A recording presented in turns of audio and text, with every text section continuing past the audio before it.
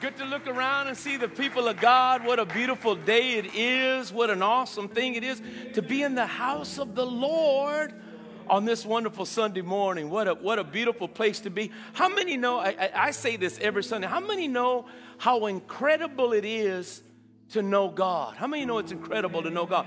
The Bible calls it eternal life. That today we have eternal life. Why? Because we know the Father and we're getting to know Him more intimately. And what a beautiful thing it is to look around and see people here lined up, prepared. I see you got, yourselves in a situation, a place where you could sit in a padded pew. You got your Bible. We're going to hear what God has to say. Can somebody say amen to that? We're going to hear what God has to say. Can I encourage you today that as we get in to the word of the Lord, that you just open up your heart and say, Holy Spirit, speak to me. I want to walk out of here with something. I don't want to leave here empty-handed. I want to walk out of here in the fullness of God, right? We are starting a brand new series, and this series is designed to show you just how distracted we might be in the world. And so I'm going to go through a lot of distractions, and I'm hoping that we can put Jesus back as we rightly should have Him as the center of attention. How many of you know Jesus has to be the main attraction? Right. And so we're going to put Jesus back as the center of attention, and so we're going to be working on that over the next several weeks. I'm going to go through a lot of things. I pray that you'll allow the Spirit of the Lord to step on your toes a little bit, because sometimes you need your toes stepped on. Somebody say hallelujah, right? And we could start to observe and see what the enemy's doing. And how many know that the devil is very subtle, very crafty, and he knows how to distract you from the things of God and the purposes of the Lord? So we're going to get into some conversations today that I know are going to bless your life. So I'm going to have you to stand. We're going to get into the word of the Lord. We're going to be in the book of Mark. And of course, some of you are probably very familiar, St. Matthew 14. I'm going to actually read the rendition that Mark gives us out of St. Mark chapter 4. And I'm going to share with you the parable of the sower, because Jesus gives us the three descriptive thoughts or methods by which the enemy can distract you. And so this is a very important message, because I believe that in this series called Pastor's Peeves, I believe that these are the things. If you were to ask me, Pastor, what's happening in the church, I would probably say the church right now is distracted, that Jesus is not the cornerstone. I believe the church is distracted, and you might be distracted too. And so I pray that as I get into these conversations that you'll hear this. This, of course, I'm not putting any of the messages in any kind of hierarchy of any kind, but I am declaring that I believe there is a lot of distraction in our lives that are keeping us from knowing the Lord as we should. So if you're in St. Mark chapter 4, slide your finger down to verse 10. I'm going to read this all the way through verse 20. You'll recognize this right away, and there are some thoughts and thinkings in here that are going to be paramount in you walking out of here possessing the knowledge of the purpose of God in your life. So here's St. Mark chapter 4 verse 10, and it begins like this. Here we go. And when he was alone, they that were about him with the 12 asked him the parable. And he said unto them, now Jesus is going to describe the parable of the sower. Some of you are familiar with this. If you're not, you can read the whole of the chapter in St. Mark 4. But then Jesus gives a very apt description of what he gave them. He said this, and he said unto them, unto you it is given to know the mystery of the kingdom of God, but unto them that are without, all these things are done in parables, that seeing they may see and not perceive, and hearing they may hear and not understand, lest at any time they should be converted and their sins should be forgiven them. Now notice verse 13. And he said unto them, know ye not this parable? And how then will you know all parables? The sower soweth the word.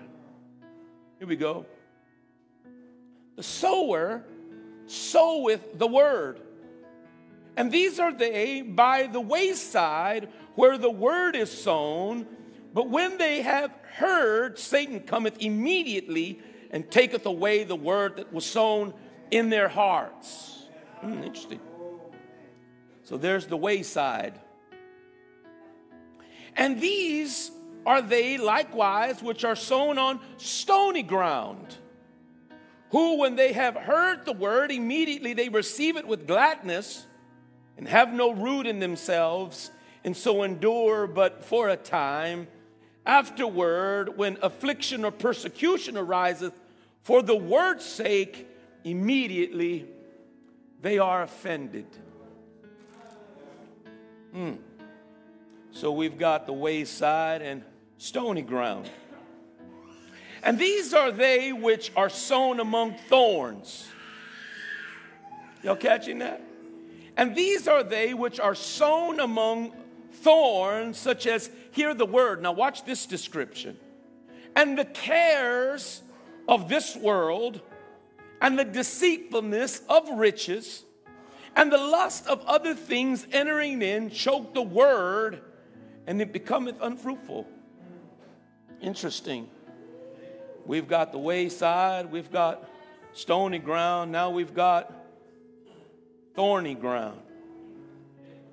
Verse 20. And these are they which are sown on good ground, such as hear the word and receive it and bring forth fruit, some 30, some 60, and some 100-fold. So we're going to look at that for a minute.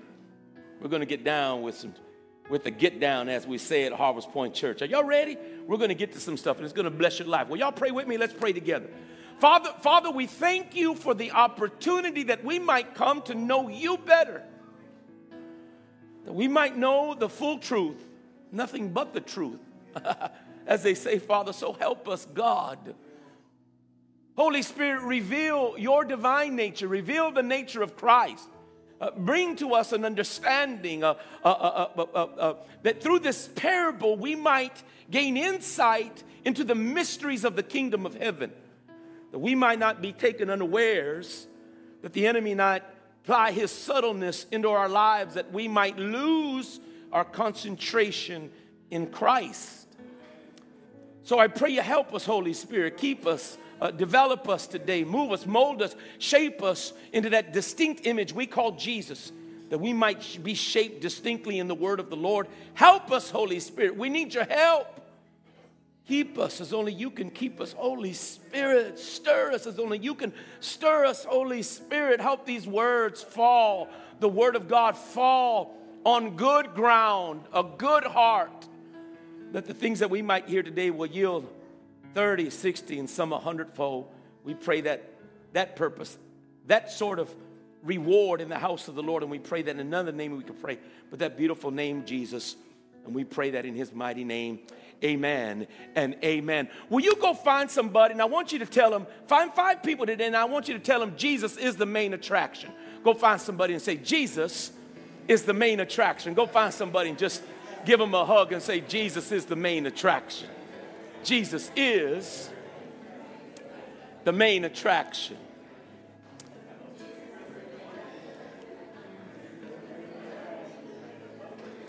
Jesus is the main attraction. Jesus is the main attraction. Jesus is the main attraction.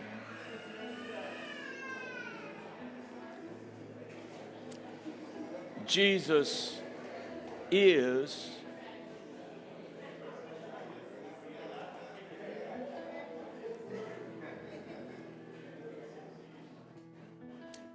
Jesus is the main attraction. Jesus is the main attraction.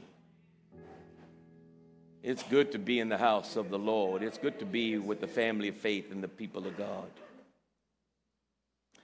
Let me see how I'm going to slice this pie. There's a lot to talk about. Let's start here. Let me start with the statement. The statement. A statement that if you have any acuity in the word of the Lord or in the things of God, you'll remember this statement. I'm going to say it like this. I cannot afford to be impressed with the devil. I'm going to say it again. In my spiritual life, I cannot afford to be impressed by what the devil does. Because if I become impressed by what the devil does, I'm going to live my life out of reaction. Not out of action, but reaction.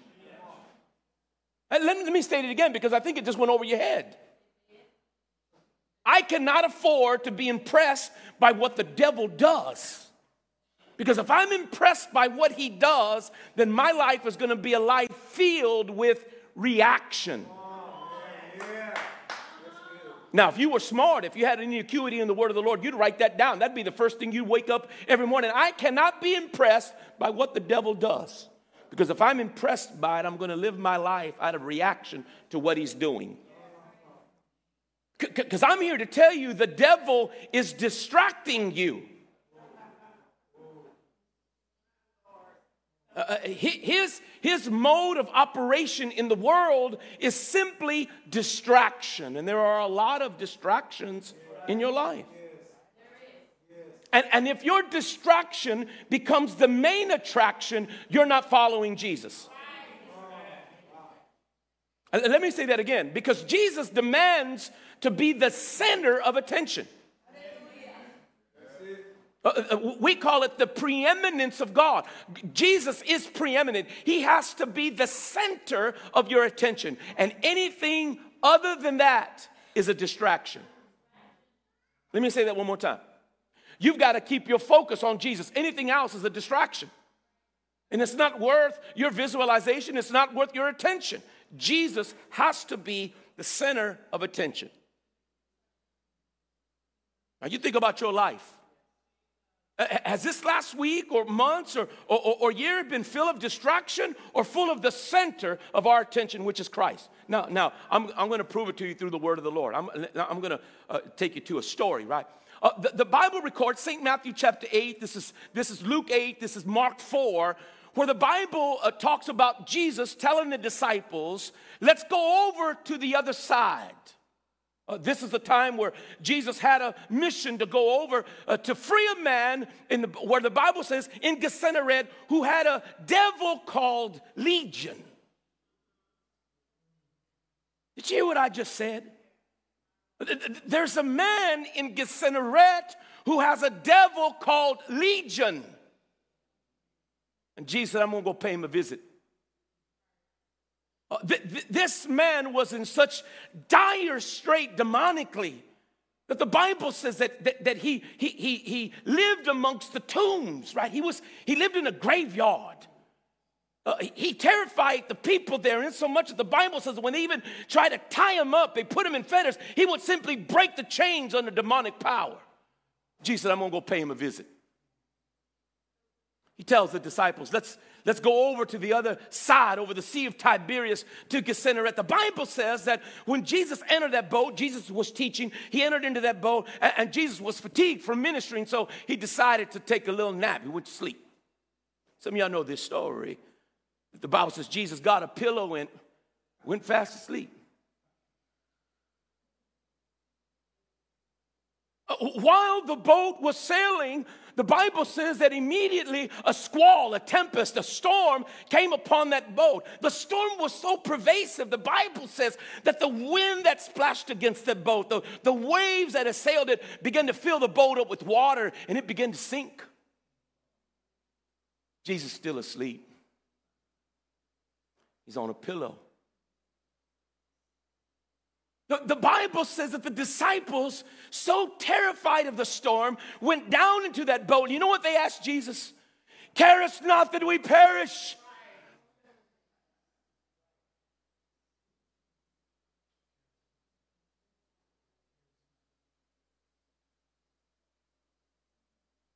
I'm going to talk about those kind of people because there's a lot of people in the church that have more questions about God than they do faith.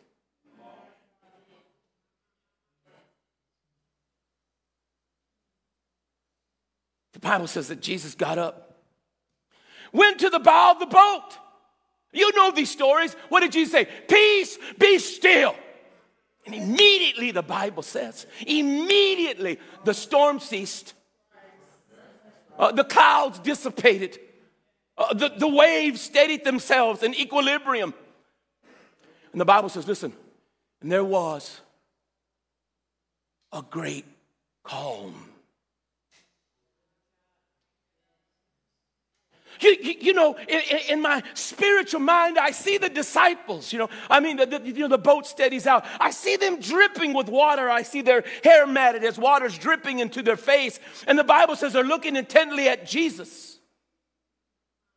You know what Jesus says? Why are you so fearful? How is it, listen, how is it that you have no faith?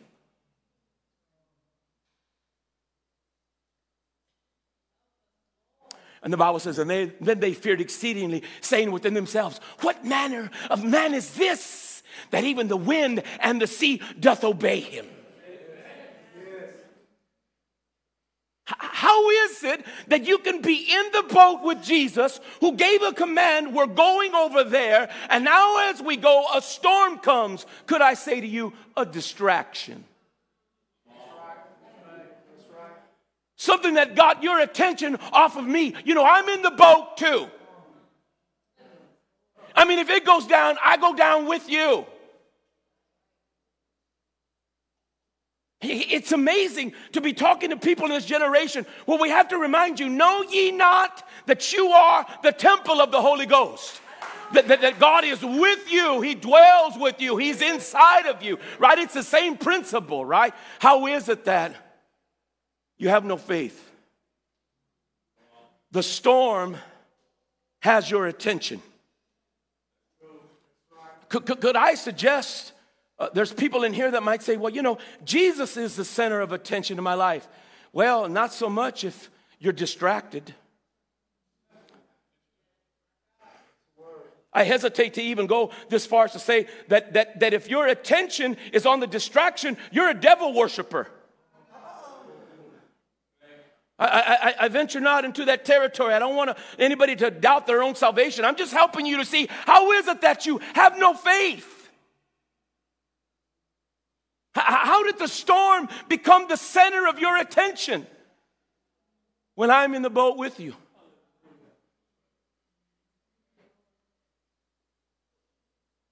I don't know, maybe you're like me. Sometimes when trouble comes, you get your mind off of God and you get your mind on the trouble. Something comes up and something out of the blue, as we like to say, some situation, some trial, some stress, something, and now we're focused on the trouble and we're not focusing on Jesus. So Jesus says, I'll try this another way. I'll try this another way. Go with me a little deeper into the scriptures. St. Matthew chapter 8, Jesus falls asleep in the boat. St. Matthew chapter 14, Jesus, I'm going to try it another way. Jesus feeds the 5,000. We know it's more than 5. It's probably closer to 20 if you had wives and children. He fed 20,000 people with 2 fish and 5 loaves of bread. He's even testing Philip, saying, Philip, how can we feed all these? What should we do? He said, Lord, even if we had 200 pennyworth, we couldn't even buy enough bread that one would even get just a morsel, even a crumb of bread. It wouldn't be enough, even if you had half a year's wages. When Jesus said, well, what do we have? Some little boy's mama packed him lunch to come hear you speak. You got 2 sardines and 5 biscuits. He said, well, bring it. Let's bless it. You know what happened. He blesses it, and then they divide it. And he said, but be careful. Pick up all the scraps. I want to show you just how big my leftovers are. Touch your neighbor and say, Jesus got leftovers, baby. Not only can you eat, but you got leftovers. Right? 12 basketfuls. Just to show you the sufficiency of God. Imagine that for a moment, just to show you the utter sufficiency of God. Now watch this. Then Jesus says, I'm going to test them again. See if they've learned from the last, see if they garnered any faith since the last time. And then Jesus says, listen, I want you to go to the other side. Same lake, same sea, pardon me, Sea of Tiberias, Sea of Galilee, as they say. And I want you to go to Gennesaret.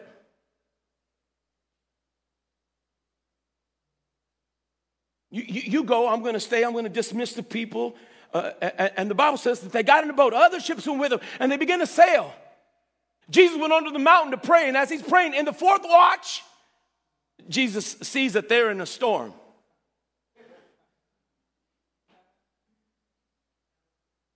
How many know that wherever the word of God is, the adversary is creating the distraction? Let me say that again. Wherever the word of God is, there's a distraction. Let me say it again to you. Wherever there's a promise, there's a distraction. Let me say to you again, there are over 7,000 promises in the word of God. And every place you see a promise, there's a distraction to go with it. The enemy is constantly distracting us from the promises of God, from his word. He's trying to get you concentrated on something when you should be concentrating over here. It's like a church with spiritual ADD. We got attention deficiency disorders. You need the medication of the Holy Ghost in your life to get your mind back. To get your mind back. Ain't that right, Sister Sean? We should be thinking on these things. We're just distracted. The church is distracted. This is a pastor's peeve. Our church, Harvest Point, is just distracted. Man, if we ever got our attention on the things of God, we'd see the things of God unfold themselves right here. We'd see the blessings, the promises, the goodness of God if we just left a life undistracted. And who's distracting you? The enemy's distracting you. Jesus sends them, says, go to the other side. Same problem, same situation. Go to the side. As soon as they go, guess what? Storm comes. So Jesus says, I'm going to approach this a little different. Last time I was asleep, I was showing them that you can be asleep in the storm, be at perfect peace. I just said that for somebody. You can be in the biggest storm of your life and be in perfect peace as you sleep. Ain't that right, Brother Raul? You could sleep, put your head down, be at peace. Jesus, let me try this a little different. I'm going to walk over to them. See if I can get their attention. So the Bible says that Jesus began to walk to the boat that was being assailed by the storm. Jesus just walked over on water. The Bible says that when they saw him from afar, they thought it was a ghost, so they were terrified. And then Jesus, you know how Jesus does it? Be of good cheer. It's me. I mean, I'd be tripping if I saw somebody walk. I mean, I'd be tripping too until I knew it was Jesus. And then Peter said, Lord, if it be you, bid me to come. Listen to Jesus. He gives a word, simple, one word. Come.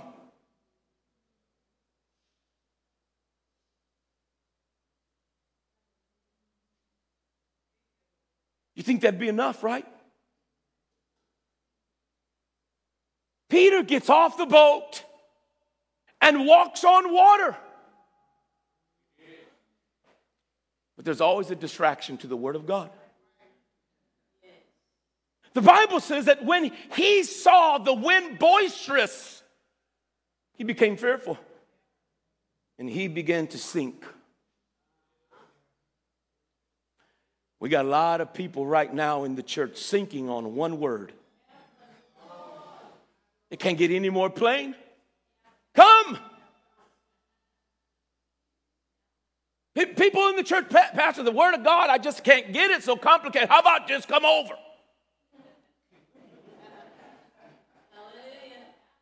How about just draw close? I mean, there's some things so simple, and here it is. He's got one word, a one-word command. Simply come. And when he was walking, the Bible says that Jesus lost, watch this, the center of attention. And now the attention of Peter was not on Jesus, but now it was on the wind boisterous. He saw the waves, and he began to sink. And then Jesus comes over as he's sinking. He says, Lord, Save me. Jesus walks over, gets him by the hand, and you know what he tells him? Oh, ye of little faith, wherefore didst thou doubt? Lifts him right back to his feet. The Bible says they walk over to the boat. Immediately when they got in the boat, guess what? The wind stopped. It's just a test. Have you ever stopped and asked the question that I believe we need to start asking of ourselves? Why are we doubting? I want you to see that this is Peter. He's walking on water. He's walking on faith. So this time Jesus didn't say, you have no faith. He says, oh, ye of little faith. I mean, what's causing you to doubt?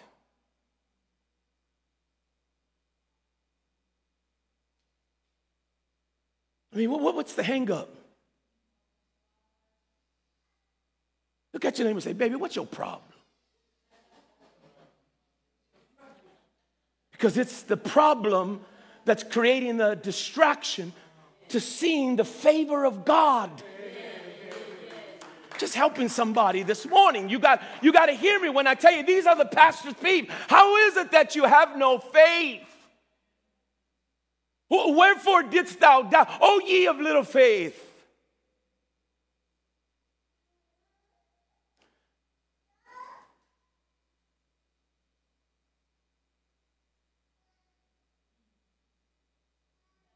Why do you doubt?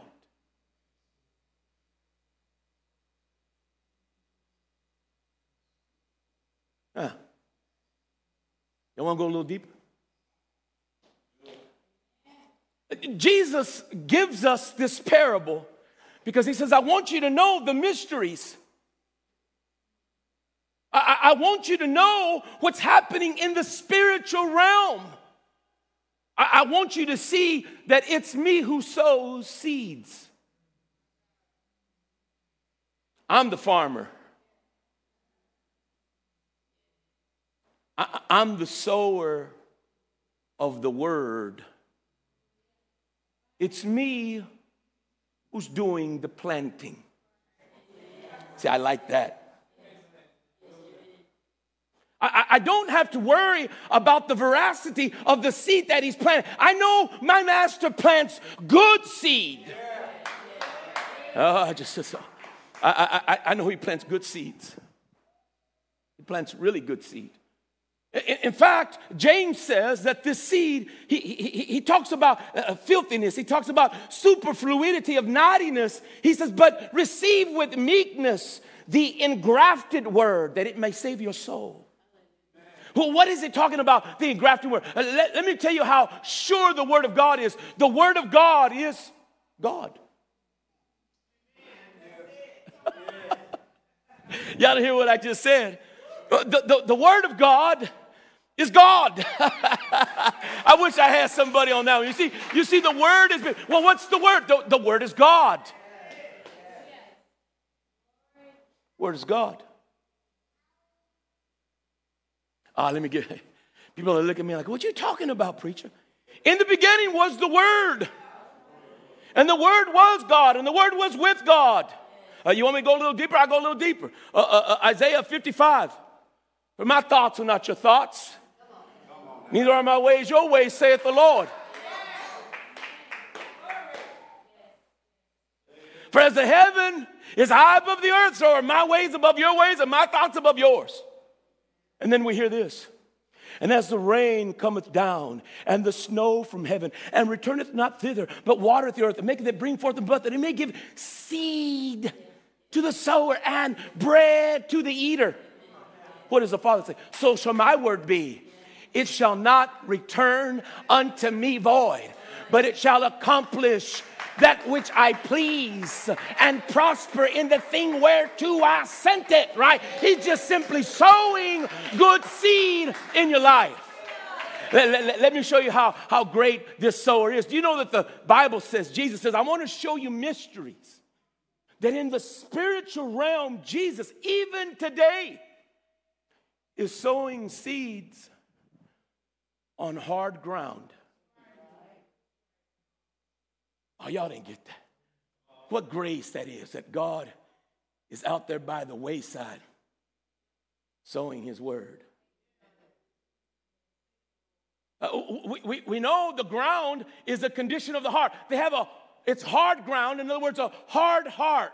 How many know that the world is hard towards God? Anybody ever heard when God was delivering the nation of Israel out of the superpower Egypt, that the Bible says that God, listen, hardened Pharaoh's heart. It isn't that God hardened it in the sense that you think he hardened it. Pharaoh just got hard towards God's benevolence, towards his greatness. Its pride caused him to become hard towards God. You know, there's some people that if I mention your name, they get that funny look on their face.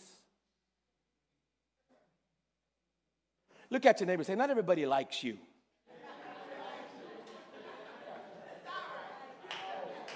Look at your neighbor behind you. You got an enemy, baby, somewhere, somehow, someplace. You're not all that in a bag of chips. There are some people whose heart is hardened towards you, and you've been nothing but kind and benevolent. You've been nothing but gracious. You've been nothing but you, and they're still hard against you. You know, God hardened Pharaoh's heart. He became hard within himself for a variety of reasons. But I want you to hear that Jesus is scattering seed on the wayside. The wayside is the reference to, in Israel, there was always a place where people would scurry around the fields where harvest was, and those places became trodden by foot. And so you can imagine that as the seed went forward, he gave the parallel that a bird comes, right? He was speaking of the enemy. He just simply comes and he gobbles up that seed because their heart is hardened towards God. But even now, Jesus is sowing seeds in the world. How many are thankful that he's still sowing seed out there? Yeah. Nobody's going to come to God and say, you never told me. Oh, had you shared your word with me, I might have been different. No, I sowed seed, but your heart was hard.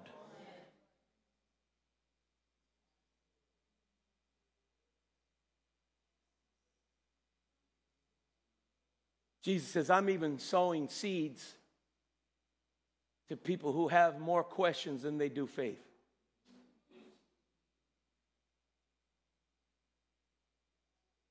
You have heard me tell you, don't ever let your experience define God. Let God define your experience. And if there's an area you like, because I'm talking about stony ground. I'm talking about ground that has stones in it. There are places where you're hard and indifferent. Even when you hear the word, you become hard and indifferent to God because you have an experience that you went through. And if God was really God, why would I be going through this? You ever hear people say that? If God was who he says he is, how come I went through that? How come I lost a dear one? How come I had this illness? How come I went through this divorce? How come I went through these things? If God is who God says he is, you see, you are the stony ground that I'm talking about. You define God by your experiences. And God says, my word defines me. I've revealed myself through my word that you might know me right well. And if you've got an area in your life that you're not seeing the things of God or the purposes of God defined in it, it is your unbelief, not God. And I'm passionate enough to tell you that your issue is unbelief. Because my God's faithful. I'm going to say it like the Bible says, let every man be a liar. My God's faithful.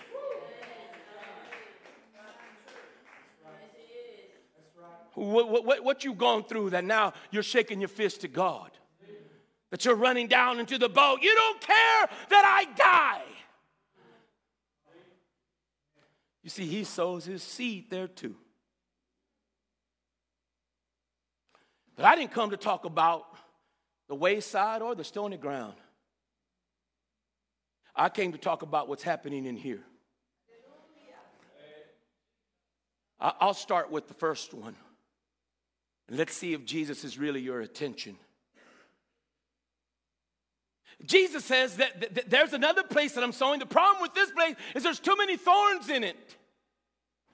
It's ground, but the ground has produced thistles and thorns. It's thicket. Anybody ever try to get through thicket? Man, you need a machete to get through there. And you know, to be honest with you, there's sometimes when I'm preaching here, I feel like I got to hack through the thicket. It shouldn't be so tough.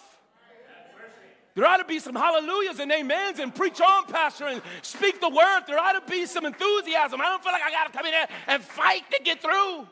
It should be easy. It should be like spreading butter on breakfast toast, baby Bubba.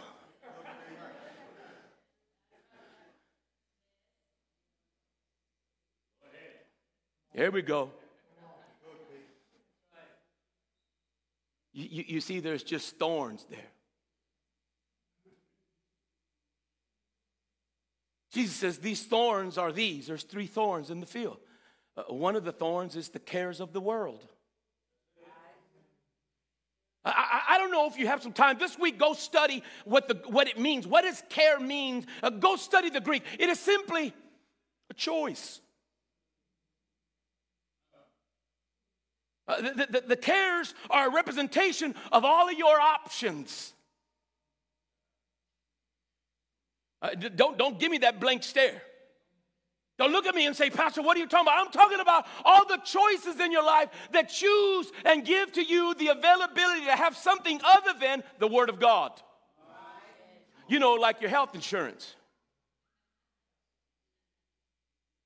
You got a great PPO. You've got a great physician. You got a great, what do you call the thing you have to pay before you get it? Wait.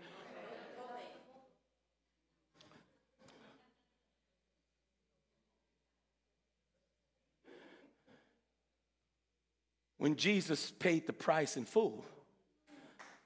I say this because we have options. I'll give it to you like this.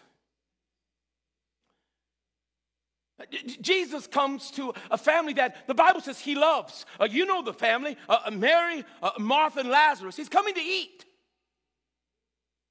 The Bible says when Jesus got there, you see Mary was encumbered by many things. She was distracted with pots and pans and food and dishes and forks and knives and napkins and cups and tables and settings and the cleanliness of the house. And Jesus is there. What is he doing? He's teaching. So the Bible says that while Martha is encumbered by many things, Martha sat at his feet. The Bible says to hear his word. She got so agitated that Martha's just over there wasting time. When there's a lot of work to do here at the house, she's over there listening to Jesus. Come on now. And so she went over to Jesus. Let me tell you how these options cause you to blaspheme the name of God. She went over and told Jesus, Jesus, will you tell that woman right there to come and help me over here? Jesus, Mary, Martha.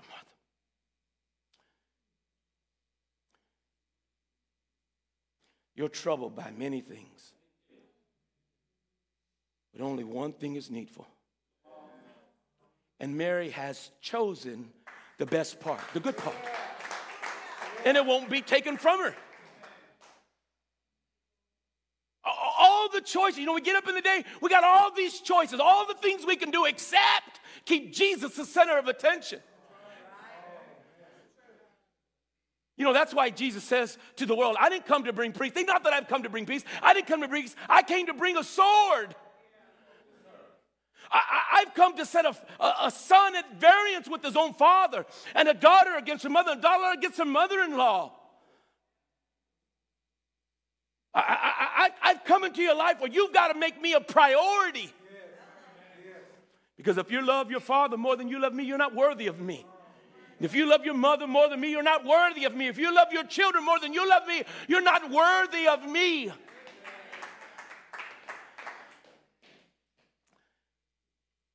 We've got all these choices. We get so busy and so fatigued and so tired, we lay our head fast asleep, and we had no consideration that Jesus wanted to talk with us. Oh, I ain't got time to be reading no Bible. Got to study my math book, my history book. Got an exam here, I've got to do that over there. I've got to balance my checkbook. I've got to do this. I've got to do that. We've got all these choices. You've got so many options, and Jesus is no longer the center of attention. You're just simply a life that's distracted. You know, like I said, the enemy just distracts you. Nothing immoral. Nothing wrong with doing the dishes. Nothing wrong with putting them up. Nothing wrong with doing the laundry. Nothing wrong with folding your underwear. Touch your neighbor and say, it's good to fold your underwear now. I don't know how you're doing it.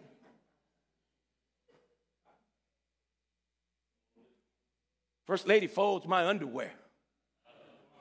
She doesn't just dump all the clothes into a drawer. I mean, it's folded. Somebody say it's folded. But if everything's folded and put away nice, but we haven't secured a time for God, we are distracted. And brother and sister, if you're here and you hear me saying this, if you don't have no time for God in your day, you are distracted.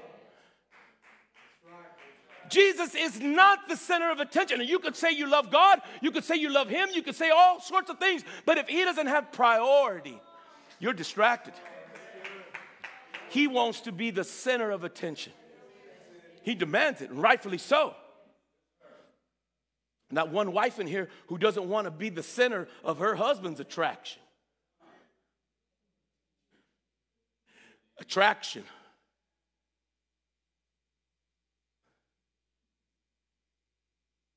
Come on now.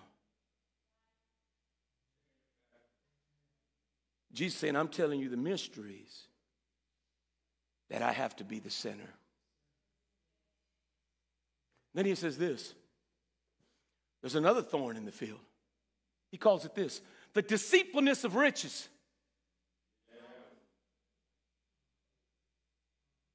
He didn't say money. He said the deceitfulness of riches. And how many know that riches are deceitful? Now, I don't know how much you have in the bank. Touch your neighbor and say, I don't know how much you got in the bank. But don't let whatever's in the bank cause you to start trusting the bank and not God. Amen. Whatever the total is. You know, there's some people here that are so broke, they can't pay attention. You ever met people like that? We used to back in the day, I'm so broke, I can't pay attention. I would ask you to raise your hand if that's you, but we ain't going to identify you. Amen. Just if it's you, it's you. Just showing you the poor can lose focus just as the rich can lose focus. What's the issue? Money, riches, maybe a position, maybe a thing that's causing you to put more trust in the thing than into God. Like, so if I had that car, man, I'd be there. I'd be making it, man. If I drove that car, if I lived in that house, if I lived over there, if I had this kind of money, man, if I had that, then, man, I'd be set, man. I'd have it made in the shade, man. I'd finally be me. You know, the deceitfulness of riches. Anything that causes you to lose trust in God has deceived you.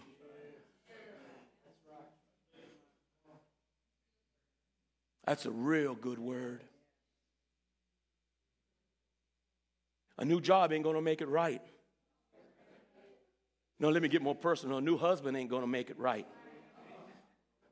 A new wife ain't going to make it better. Because, see, now you're trusting in a person rather than trusting in God. You don't need another supervisor. You don't need another manager. You don't need anything but the center of your attention. All you need, baby, is Jesus. All you need is to focus on Jesus, to keep your eyes and your attention towards God. Do not be distracted by the deceitfulness of riches. It could be anything. It could be a position, some claim to fame, something that causes you to get your eyes off of Jesus. And I'm here to tell you, the devil is a master at distraction. Man, he's robbed us all week long. We didn't even know it was him. That's why Jesus says, I'm teaching you the mysteries.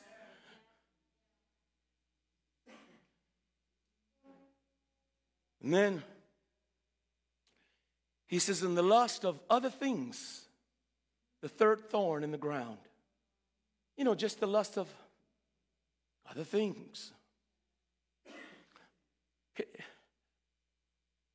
I'm gonna say a verse to you.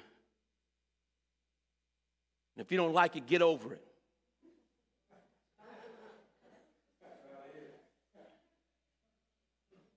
You ought to like it, but sometimes people don't like what they hear, even if you're telling them the truth. Go tell you as a scripture, have I therefore become thine enemy because I tell you the truth? You ought to be glad that somebody will come and tell you how it is. You don't have to fluff around. You don't have to put no roses on it. Just tell me. Look at your neighbor and say, I don't need no conch candy, baby.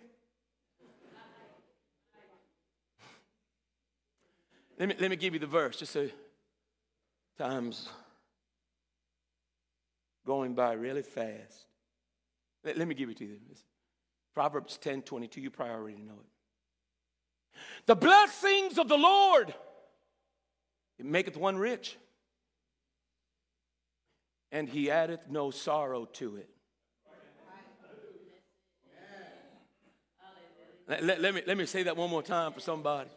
I'm going to say it one more time because if you're here and you're burdened, that didn't come from God. You know, because the devil wants you to have things out of season, out of time. Because you know what? He wants you to be encumbered. He wants you to be weighed down. He wants you to go to work because you owe money. He wants you to do all of these things. He wants you to take you through all these stress tests. The Christians now are getting EKGs. Look at your number. You don't need no EKG. What you need is the Holy Ghost. I want you to hear it. That the enemy is trying to put more on you than you can bear. The Bible says the blessings of the Lord, it maketh one rich, and he added no sorrow to it. What are you trying to manipulate right now? What thing has become your concentration? You're trying to get a new promotion? So you do nothing but brown nose to get it? Isn't it nice that you know that where promotion comes from, the promotion is from the Lord. The promotion comes from God, man. If you do him right, you get that promotion. And you get to keep your integrity. What thing you trying to push? I'm gonna push this door open. What door you pushing open? It's God who opens the door. Baby, all you got to do is walk on through. What thing, what's causing you agitation? What's the thing that's really causing you to lose your mind? Man, I'm losing my mind.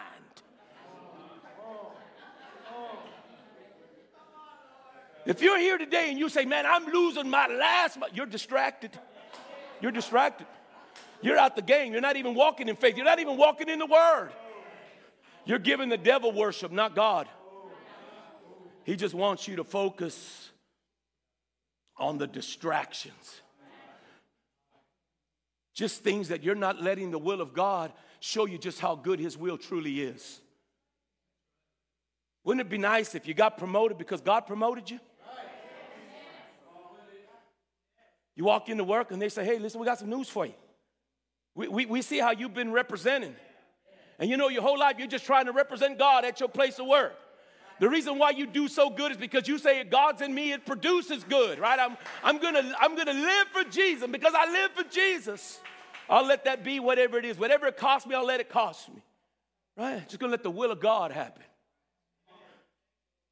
Some of you are trying to push your way through things. How about just waiting on the will of God? Isn't it nice when God just acts upon you and the will of God just happens? You say, look what God did. Look how wonderful it is.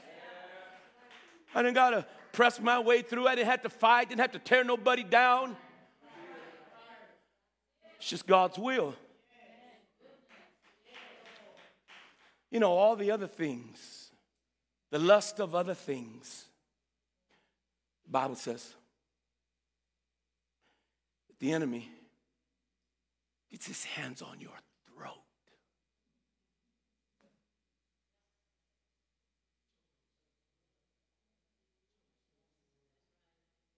Do you know the devil's got you right now in a death grip over your throat? He's choking you out. And you don't even know it's him. You just think it's life. You just perceive it as stuff, as a thing that happened, not realizing that it is nothing more than a distraction. Because if you get your eyes back on Jesus, if you begin to say, I'm going to trust him at his word, whatever he says, let that come to pass. And I'm going to stand right here until the promises of God meet me wherever I am, whatever I'm going through. He's keeping you from receiving the best from God.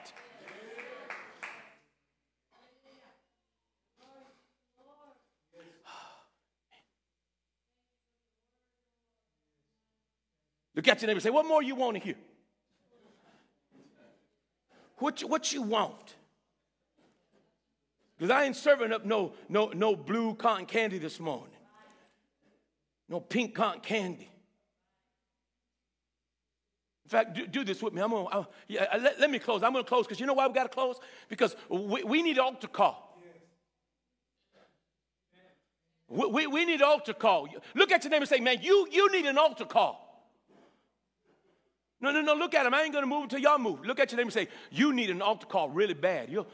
You're so distracted.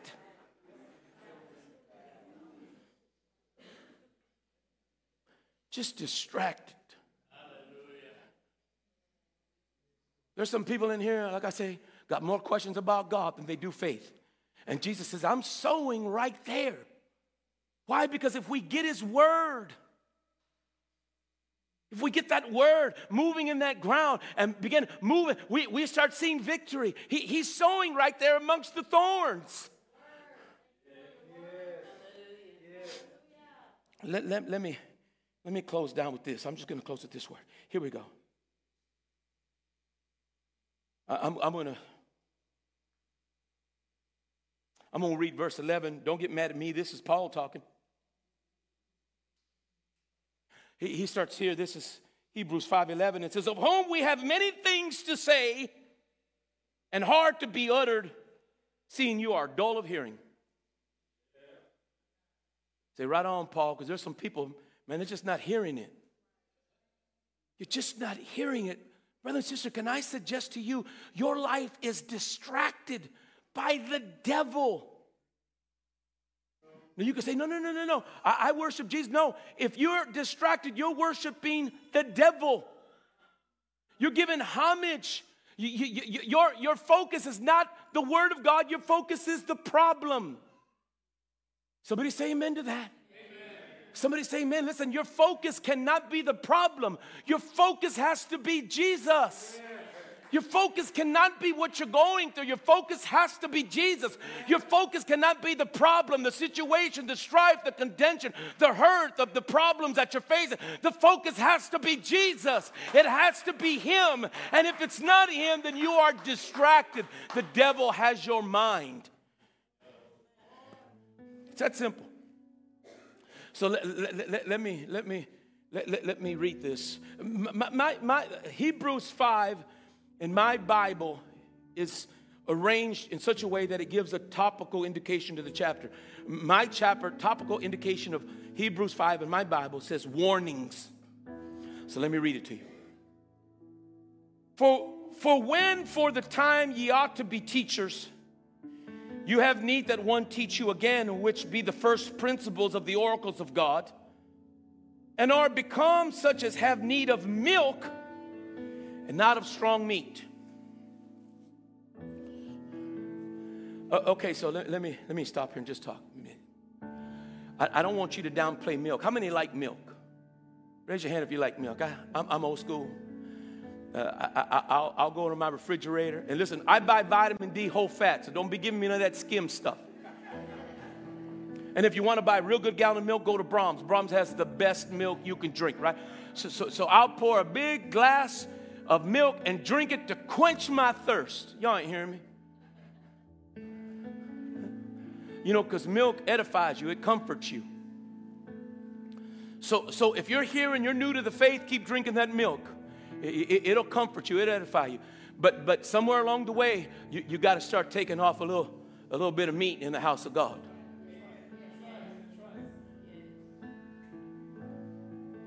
Somewhere along the way, baby, you got to eat that meat, because it's the meat that's going to strengthen you. So let me read this to you. He says, for everyone that uses milk is unskillful in the word of righteousness. So you hear that? Listen, you can be comforted in here, and there's a lot of churches you go to, they got that nipple out, and everybody gets to come. Thank you, Pastor. Go on your way. You feel good? I feel good. You feel edified? I feel edified. Hey, you want another little suck? Get it. And they go out and they feel, oh, I feel so good. You got to come to my church. They're going to comfort you and edify you.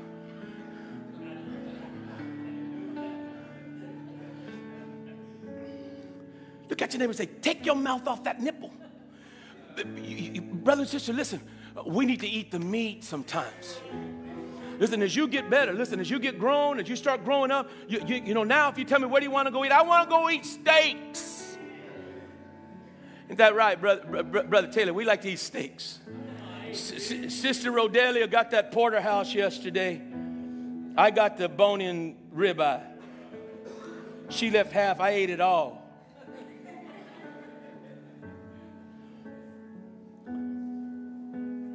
Listen to this. Now watch. But strong meat belongeth to them that are full of age, even those who by reason of use, watch this, have their senses exercised to discern both good and evil. Did you see that? It have your senses. You know.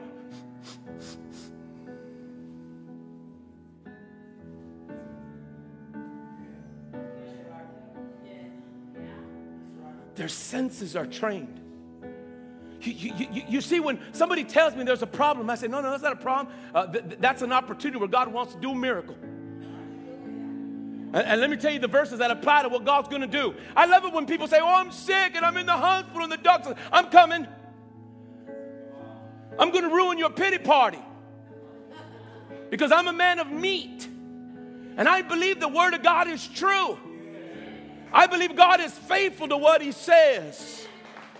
I like it when people come and say, Pastor, I've been having a problem in my heel for the last couple of years. Oh, is that right? You got a problem with your heel? Well, that's interesting. In Jesus' name.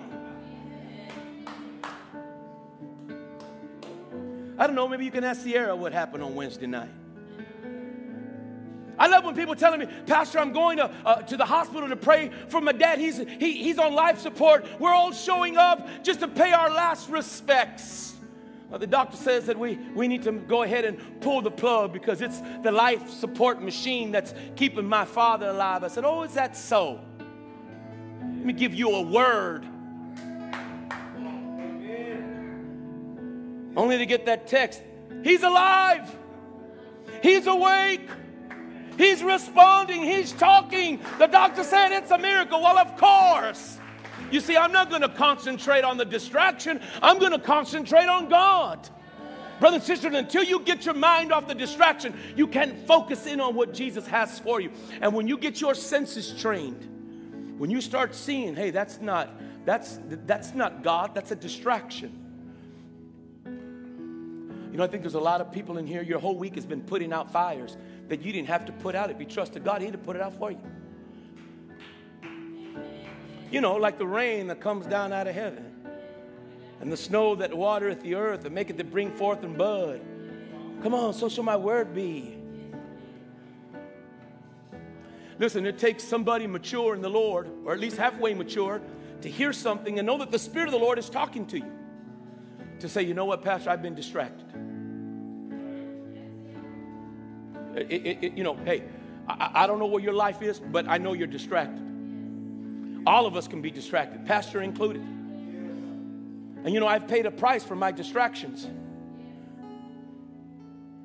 And I've delayed and frustrated the will of God because I was somewhere I shouldn't have been. Thinking on things I shouldn't be thinking about. And it wasn't until the Spirit said, you got to put your mind, you got to focus, you got to look at him. The author and perfecter of your faith. Anybody mature enough to say, Pastor, I've been distracted. If you've been distracted, why don't you meet me at the altar? I'm going to step in here because I've been distracted.